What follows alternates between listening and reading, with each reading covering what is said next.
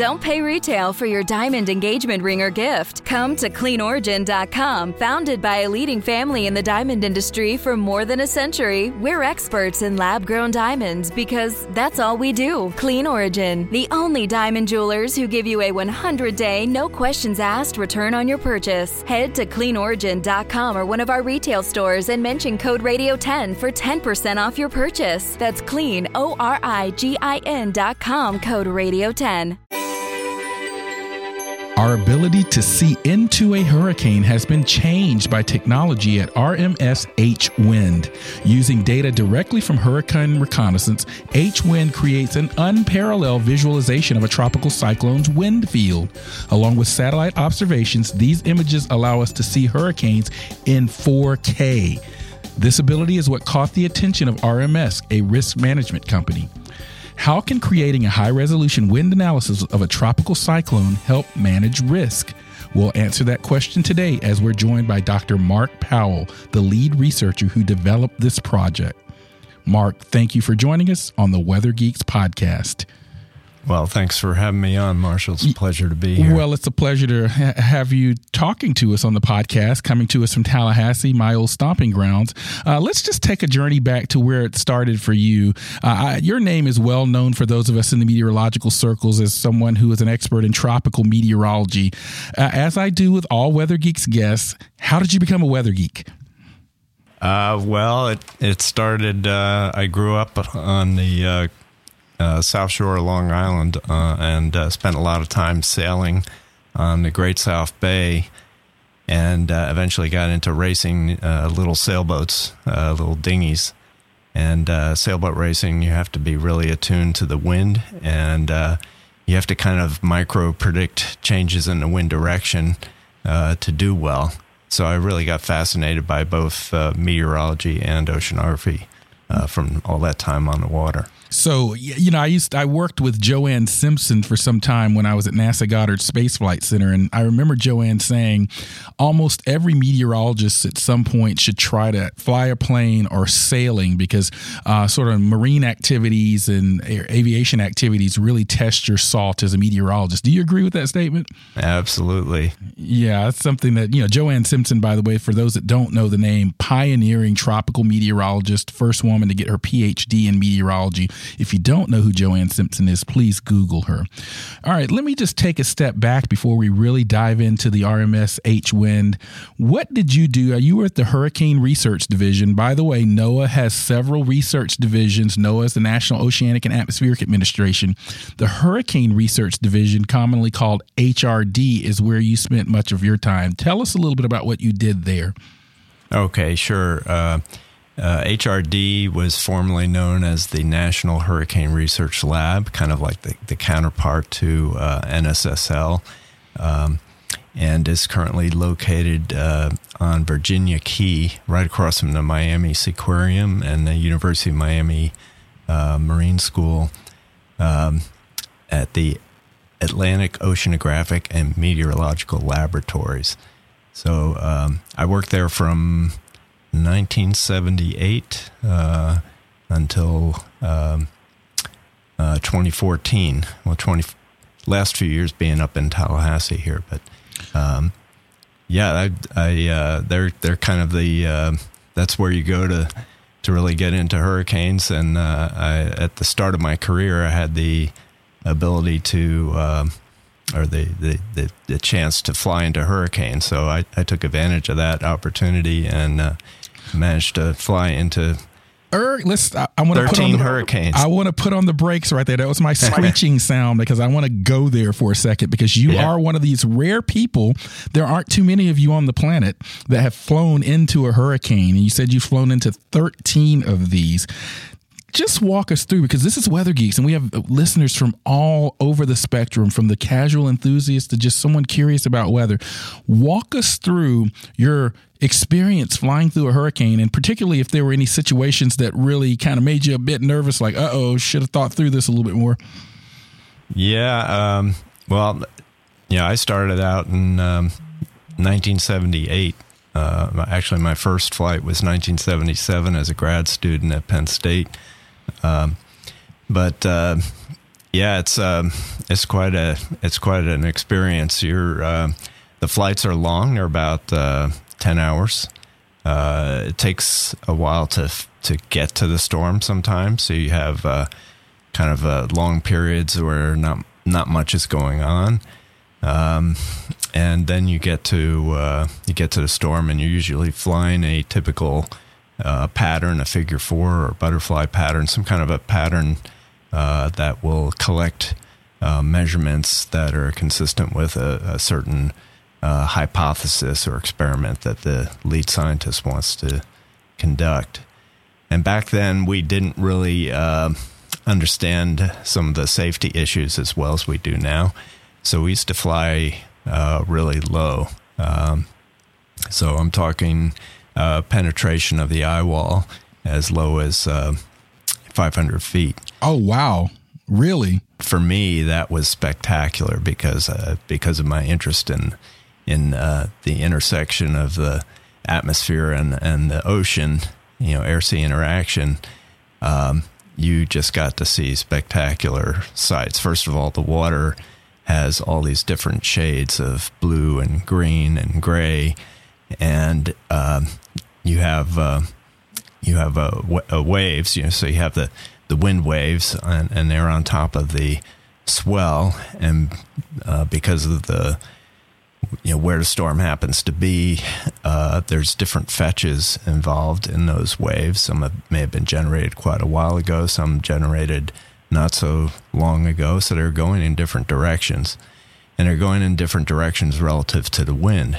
So some of these waves are getting steep, and then the whole top of the wave gets sheared off by the wind, and this kind of a explosion of spray, sea spray going into the air.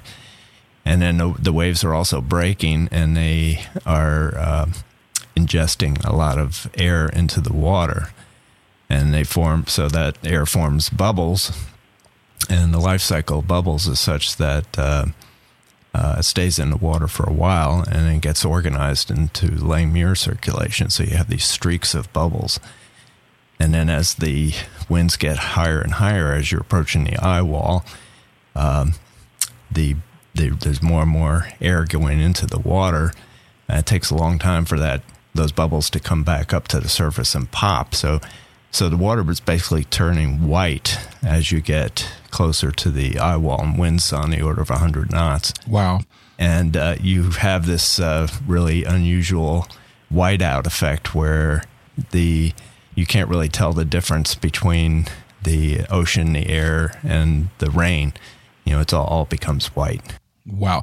It's really spectacular to see that progression as you fly from the outer portions of the storm into the eye wall, and then into the eye where, if you're lucky, the eye will be clear.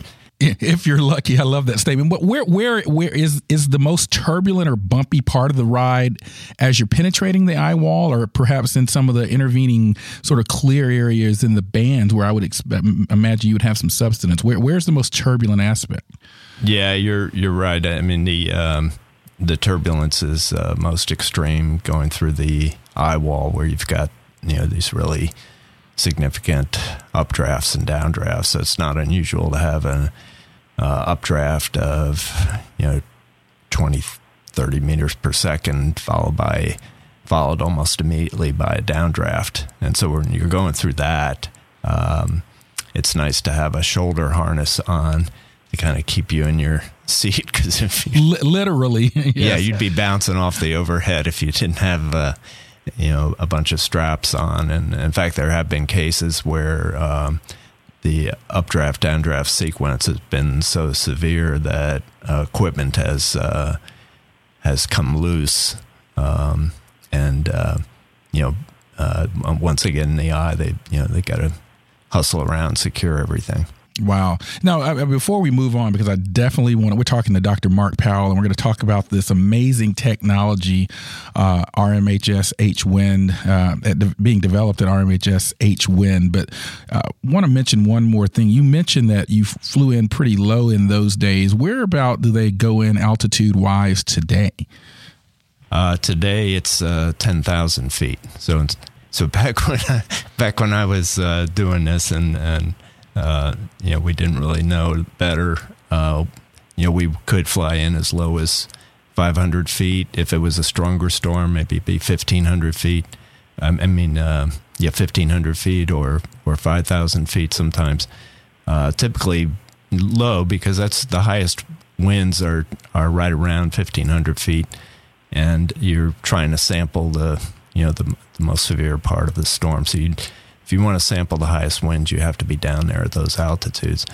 Now they realize that if something happens on the aircraft, that doesn't give you a lot of altitude to work with to try to fix things.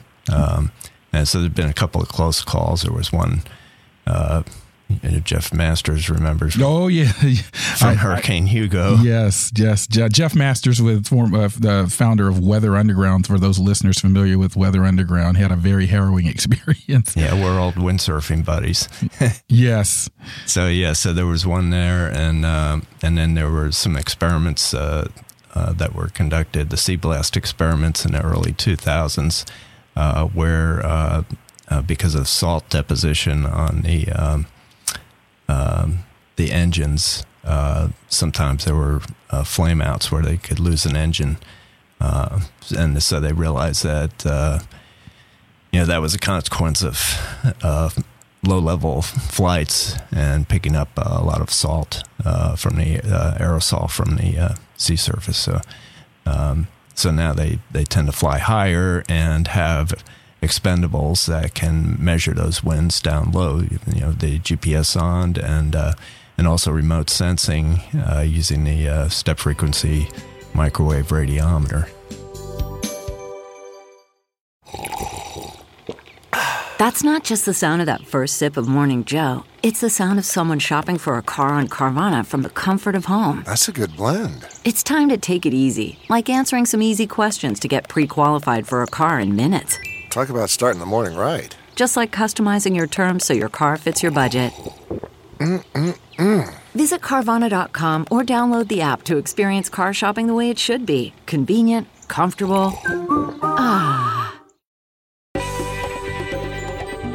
And we are back on the Weather Geeks podcast, and I'm talking with Dr. Mark Powell, who I first knew from the NOAA Hurricane Research Division. He's now working on RMS H-Wind. He's coming to us from iHeart Radio Studios in Tallahassee, Florida. And you just heard some fascinating things about his early career, or I would say the bulk of his career, in terms of his work at HRD and flying through hurricanes to collect data for research and even for some operational uses as it goes. We have the Air Force Hurricane Hunters, and then NOAA certainly has Hurricane Hunters as well, or planes that fly into storms. They even have planes that fly over storms, if you will, somewhat, with their Gulfstream plane as well. NASA has planes that do these types of things as well. This leads me to H-Wind. Your research has led you to H-Wind Snapshot. Tell us a little bit about this product, why it's being developed, and can it supplement or replace some of these dangerous aircraft trips? Yeah, that's kind of an interesting story. So, it sounds really heroic and all flying into these hurricanes, but what I didn't mention is that I usually got sick on about half the flights. You're certainly we certainly understand. And so I was looking for ways to contribute, maybe by not having to fly as often. And I noticed that the aircraft, the NOAA aircraft, had a satellite data link where they could send data directly to the National Hurricane Center. And then I had the opportunity, because HRD was one floor below the National Hurricane Center when we were in Coral Gables, to see how that information was being used. And so I had a whole bunch of ideas of how to better utilize that information. And that really started me on a track towards, and of course the developing internet also helped, of real-time observation-based wind field analysis from multiple platforms. So using everything we can get our hands on being sent out from the aircraft, but in addition, buoys, weather stations at airports, ships and various satellite platforms with different remote sensing techniques, measuring winds at the surface. And because I was trained as a boundary layer specialist, especially at Penn State, I knew that you had to take into account the heights of anemometers, the upstream fetch and roughness, to be able to standardize the measurements, so you could analyze all these different types of measurements together to get one surface wind field analysis. Now, you heard Dr. Powell mention the boundary layer, and that's for those Weather Geeks listeners that don't have a formal training in meteorology. That's kind of this first kilometer or so. It can actually vary, and it does change from day to night as well in terms of its depth.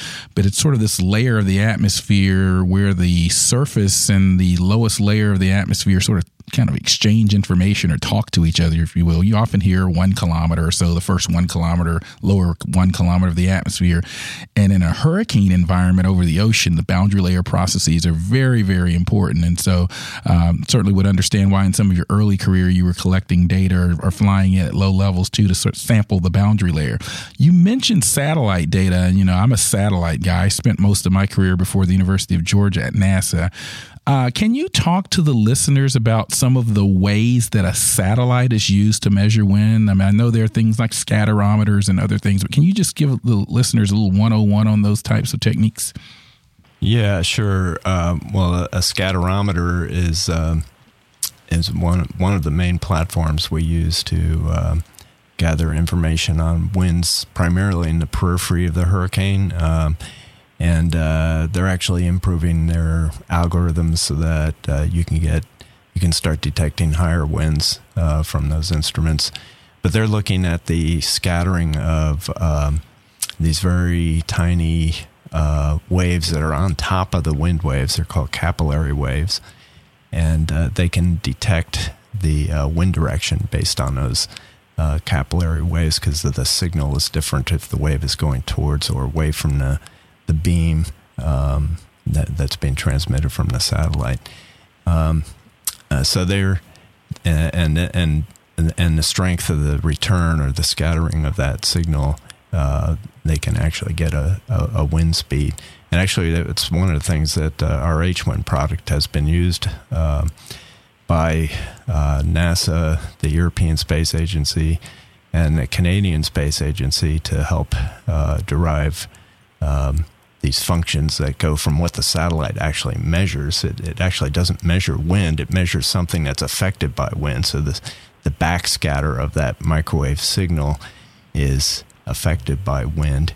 And so they can overlay that backscatter signal on top of one of our wind fields and get that relationship between backscatter and wind speed.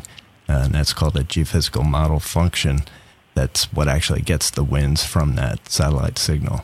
Yeah, I love it. We're geeking out here with Dr. Mark Powell, talking all about tropical meteorology and how we measure some of these things. I wanted to make sure you explain that because, oftentimes I don't think people realize just how much satellite data is utilized.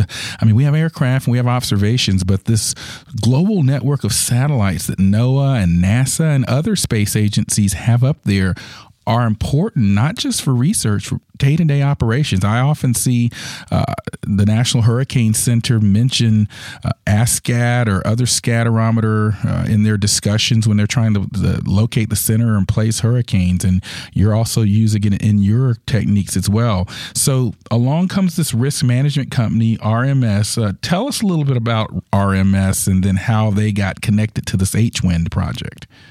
Sure.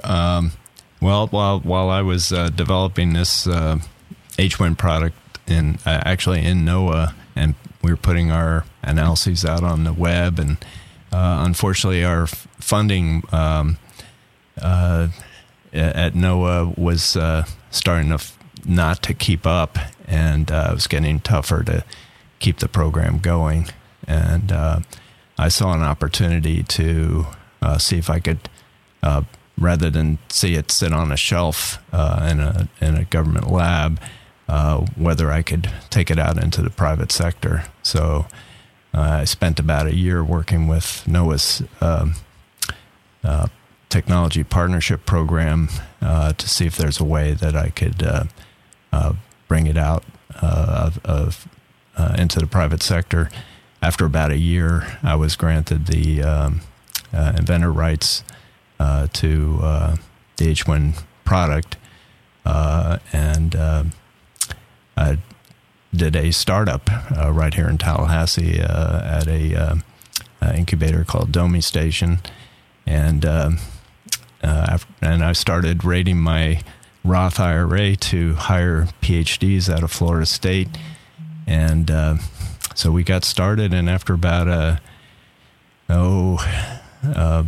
little over a year and a half, we got acquired by Risk Management Solutions, who had been using our products to help develop their North Atlantic hurricane risk model.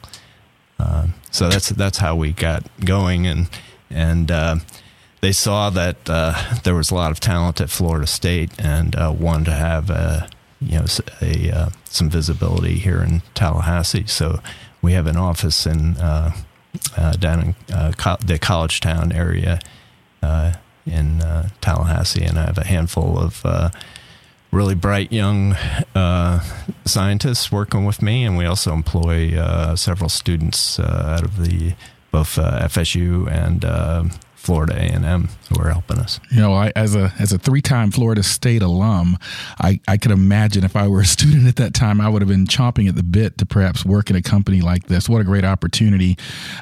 One thing that you said in that discussion, though, I want to kind of sort of fixate on for a moment, because you talked about this lapse in government funding. NOAA, NASA, National Science Foundation, Department of Energy is very important for standing up new capabilities, new technology. But as we know, funding in the government system is at the whim of the president, the Congress, and many other factors. But that's interesting that you, I guess, a lifetime civil servant, if you will, or at least very much in the civil servant system, recognize the opportunities in the private sector. Say a little bit more about just your overall perspective on the public-private partnership within the weather enterprise, because it seemed like it was a nice opportunity for you.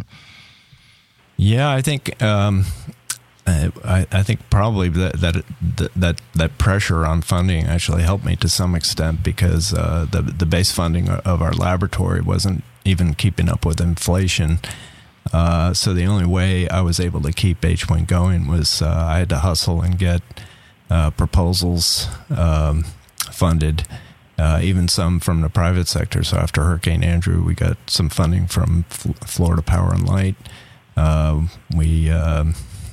We got funding from the National Institute of Building Sciences. I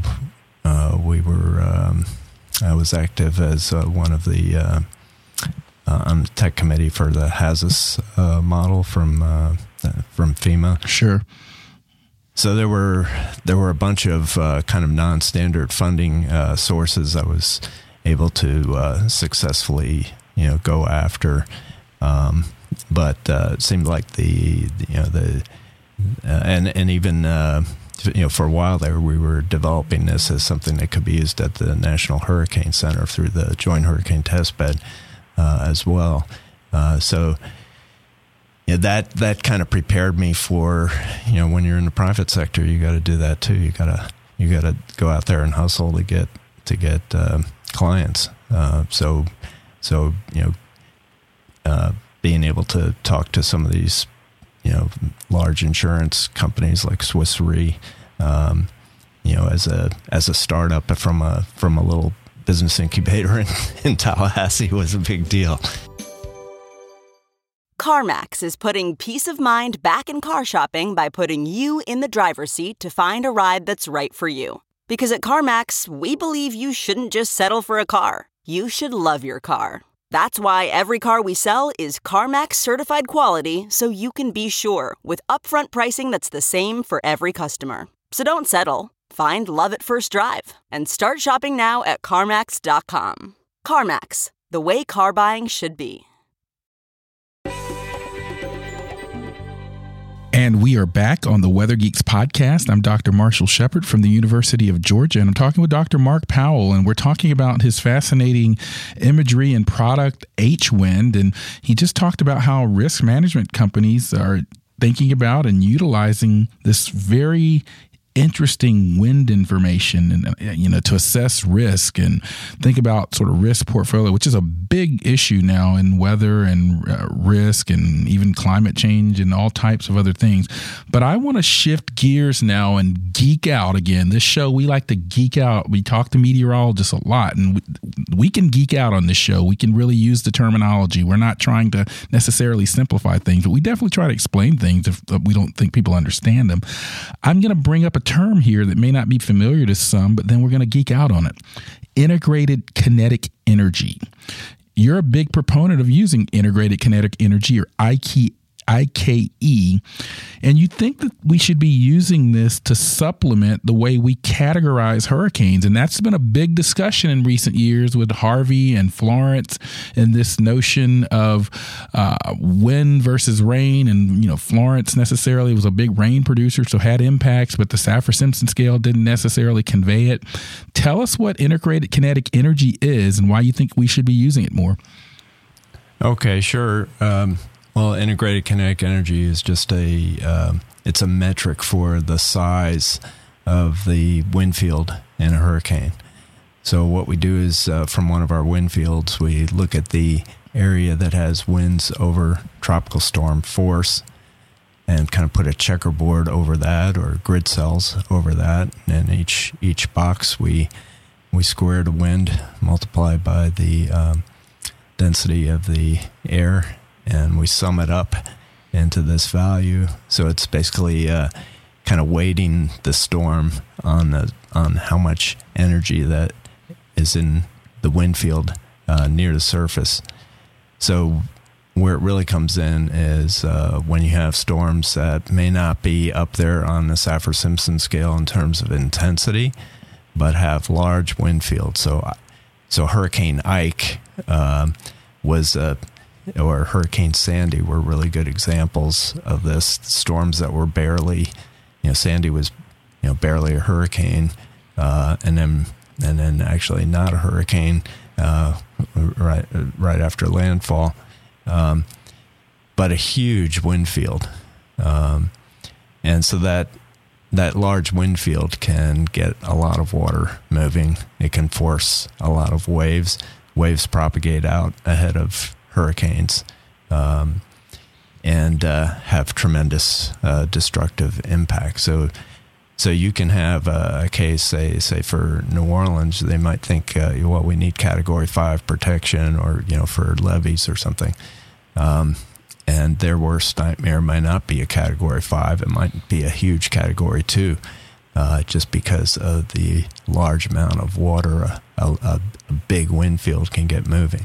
And I think that's an important point, because as we talk about, and I guess one of our former colleagues, Ed Rappaport, has always talked about, really water is the problem and the deadly aspect of a hurricane, whether that be rainfall and in this case surge. And so you're suggesting that this IKE can be a nice supplemental factor in quantifying that surge risk, if you will. That's right. Yeah. And so one of the things that we do when we're issuing our products, we go into a 24/7 shift cycle when a hurricane's active and recon aircraft are flying into it. We're updating our analyses every 3 hours, and we're computing the integrated kinetic energy, and then we'll compare it to other storms in history, so that you can kind of get a benchmark at least in terms of the wind field part and its ability to move water. How does this compare to Katrina or Camille, or other storms that the public and businesses are very familiar with? Yeah, this is fascinating. I mean, I've been involved in some research with a couple of colleagues even recently on trying to have an integrated product like this, but for the rainfall aspect of the storm too. It's a challenging problem, but it's something we've been thinking about. While I have you, Mark Powell here, we're talking with Dr. Mark Powell, expert on tropical meteorology. I know it's different from the IKE, but you do hear it out there. So I want to make sure our Weather Geeks listeners understand the difference between IKE and then this term ACE that you often hear people talk about in the hurricane world. Can you distinguish what ACE is versus IKE? Because I think ACE has more to do perhaps with available water or the energy supply available to hurricanes. No, it's actually, it's very simple. It's you just take the peak wind in the hurricane and you square it, and then you're summing it up over the life cycle of the hurricane. So it doesn't take into account the size of the storm at all. It's just how long has that storm been going on, and it really just depends on the intensity of the storm. Yeah, I wanted to make sure we made that distinction because some people who are more well versed in tropical meteorology may see that there are some similarities between IKE and ACE because they both involve manipulation of the wind field in some way. But your IKE metric is really kind of it's more of a holistic sort of, I would call, spatial metric, if you will. It's sort of three-dimensional in some regards because it's capturing the size of the storm, whereas ACE really has this time component too. Yeah, and we've actually partnered with Dr. Vasu at Florida State. Vasu Mishra, is that? Yeah, Dr. Mishra. Sorry. Yeah. He got the idea to let's do something similar to ACE, but with IKE. So it's called the Track Integrated Kinetic Energy. And it just sums up the kinetic energy along the life cycle of the storm along the track, similar to the way ACE does. And so he and I put a paper out a few years ago on that. And so it's an alternative to ACE. And one of the things I'd like to do is go back and similar to how ACE is used, go back and link it to different climate signals to see how it'll give a little better idea on how some of these climate indices or signals might impact the size of storms in addition to the number and duration of storms. Really fascinating conversation here with Dr. Mark Powell. I'm so glad we had a chance to have you on Weather Geeks. Got a few more things I want to talk to you about in this last segment. So we're here in this sort of era that you're working in in the private sector now. In the future, what do you think the next big advancements will be when it comes to tropical cyclone imagery or the types of products that you're developing or even that others are developing? Where are we headed? Well, there's a couple of areas I think are really exciting right now. Traditionally I've been an observationalist and haven't really focused too much on forecasting. But when we were a startup, I had the opportunity to compete for a SBIR, Small Business Innovation Research grant that was based on subseasonal forecasting, and I got really interested in ensemble forecasting. We weren't able to get that grant, but it did start me on the path to looking at forecasting, and I could see tremendous opportunity in improving forecasts by using the ensemble information.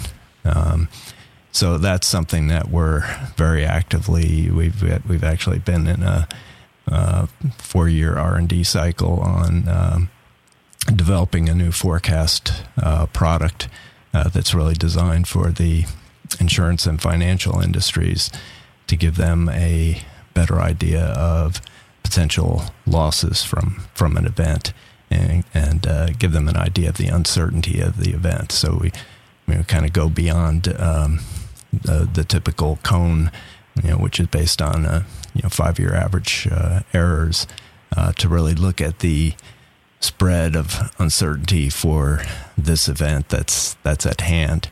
And then we have the advantage of having many years of financial modeling in our risk models. So it's combining these probabilistic view of from the ensemble and all the deterministic models, basically doing a a multi-model forecast of a handful of scenarios, but each one can go completely through our risk and financial model. So a big insurance company or financial company can put their portfolio through there and see what the range of impacts might be for them. You mentioned something in that discussion there of how your new products and new thoughts and ideas may translate into sort of the financial or risk management community. But in something you said, I want to go back to something very basic in meteorology that I find confuses the public, and that's that hurricane cone. And you talked about this based on the 5-year error cycle or 5-year error over the course of the last several years. Can you just clearly, in a quick 101, explain the cone to people? Because I still think a lot of people mischaracterize it. Yeah, it's a bit complex, but basically it's 5 years worth of the track forecast errors, and the cone is designed to encompass 2/3 of that error. So it doesn't go out to the complete range of the errors, but on the order of 66% of the error distribution, this cone is capturing. And so it's capturing most of the uncertainty in an event. But for some events, for example, Hurricane Joaquin from 2014. Very uncertain, where you've got the European model taking a storm one way and the NOAA model, the GFS taking it another way. Something like the cone will drastically underestimate the uncertainty of that event. Yeah. Yeah, no, it's any chance I get from a weather communication standpoint, I like to have an expert like you explain it, because I see people interpret it all different ways.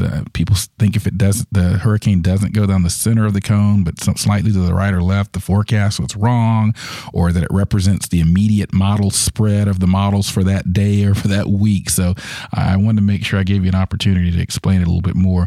As we draw to a close, for upcoming researchers and perhaps entrepreneurs, what advice would you have based on your career?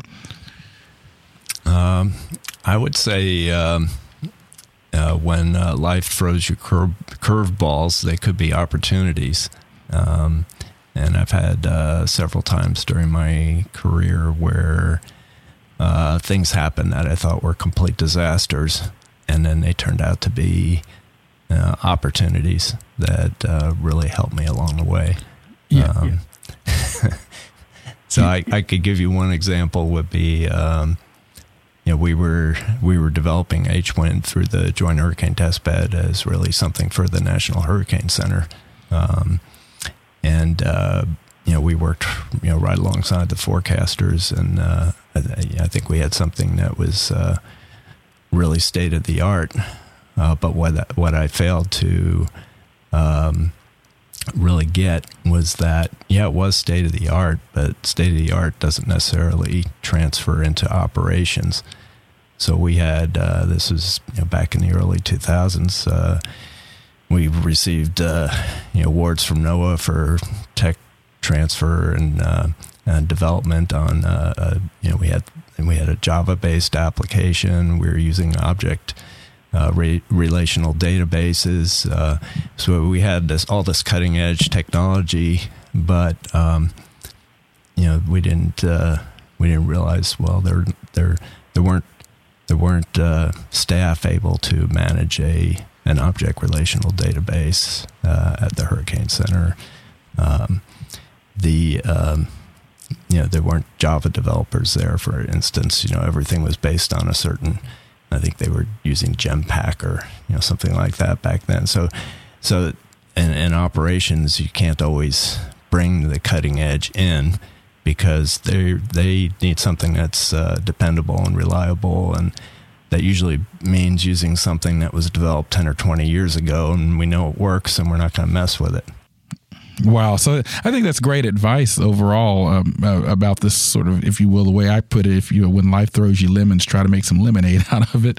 I think that's right. I mean, I don't know if it was a lemon, but when I made a decision to leave NASA, for example, people were telling me, people don't leave NASA. Are you crazy?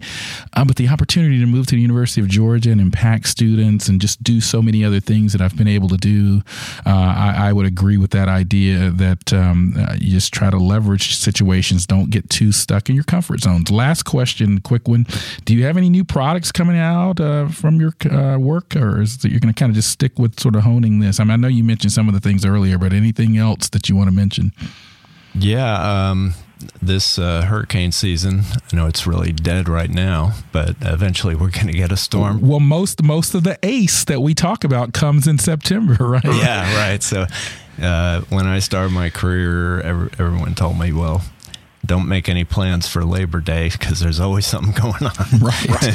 So, we're about to launch a new forecast product, this one I alluded to earlier, which will really help to distill all this information. So there's so much complex forecast information coming out. They talk about this Big Eddy forecast where you look at there's hundreds of, and literally there are hundreds of tropical cyclone forecasts coming out at any given time.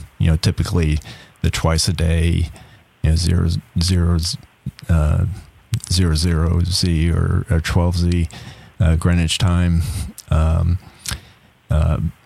Hundreds of models coming out. How do you distill all that information? I mean, the Hurricane Center does a great job of doing that, and that's something that we think we could do also, and we think we can also account for the uncertainty in the atmosphere for this event. Going beyond the cone. So that's the new product that's coming out. We're distilling all that information into a handful of plausible scenarios, each one with a set of probabilities, and then a bunch of associated files that allow our clients to compute the losses to their portfolio. Wow, what a fascinating tour de force conversation. Where can people find any information about you or your company? We're at rms.com. They're very simple, easy to find. So I encourage everyone to take a look at the website to keep up with what Dr. Mark Powell is doing and his product that basically is providing hurricanes in 4K. Mark, thank you so much for joining us on the Weather Geeks podcast. Well, thank you so much for having me. It's an honor to be on the air with you. Yeah, well, it's been a great discussion, and look for this one and many other great new episodes of Weather Geeks coming forward. I'm Dr. Marshall Shepard from the University of Georgia, coming to you from the Weather Channel, and thank you all for listening. See you next time, or talk to you next time.